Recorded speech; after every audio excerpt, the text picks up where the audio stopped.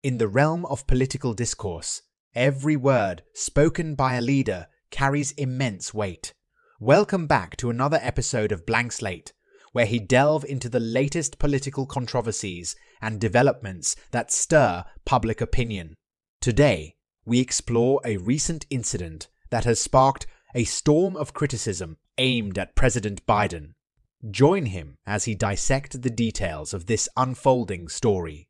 And now sit, relax, and enjoy the show.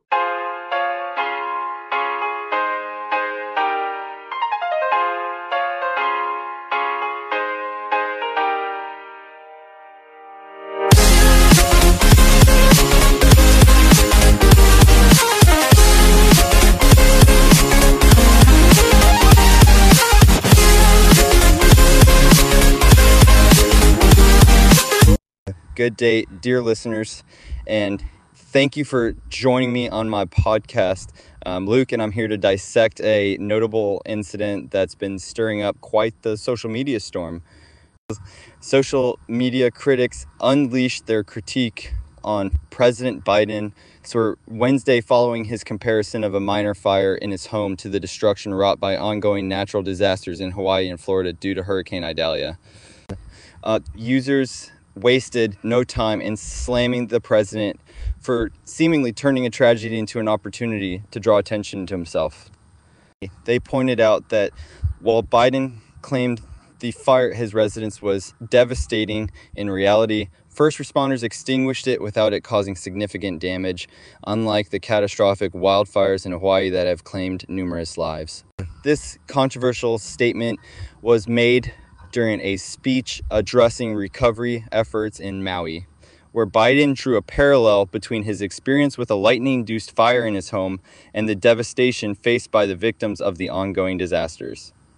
Critics from across the political spectrum were quick to react, with many conservatives fact-checking Biden's claims and providing the context surrounding his house fire incident. Even as President Biden attempted to relate to the tragic events in Hawaii and Florida, his comparison backfired, causing a backlash on social media platforms.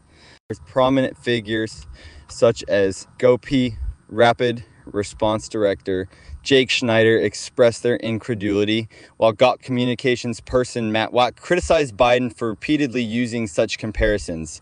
This wasn't the first time Biden had drawn criticism for such comparisons. Just days prior, he faced backlash for likening an almost tragic incident involving his car to the devastating wildfire in Hawaii. It's worth noting that the political landscape has seen a shift in states that were once carried by former President Barack Obama, many of which have turned more Republican in the wake of the realignment triggered by former President Trump. So, as I navigate the intricate world of political rhetoric, it's clear that every word uttered by leaders has far-reaching implications. Thank you for joining us in dissecting this incident. Sit back, relax, and enjoy the show. And there you have it, a closer look at the recent incident that has sparked heated discussions across social media platforms. As the political landscape continues to evolve, we'll be here to provide insightful analyses and discussions. Thank you for tuning in to another episode of my podcast.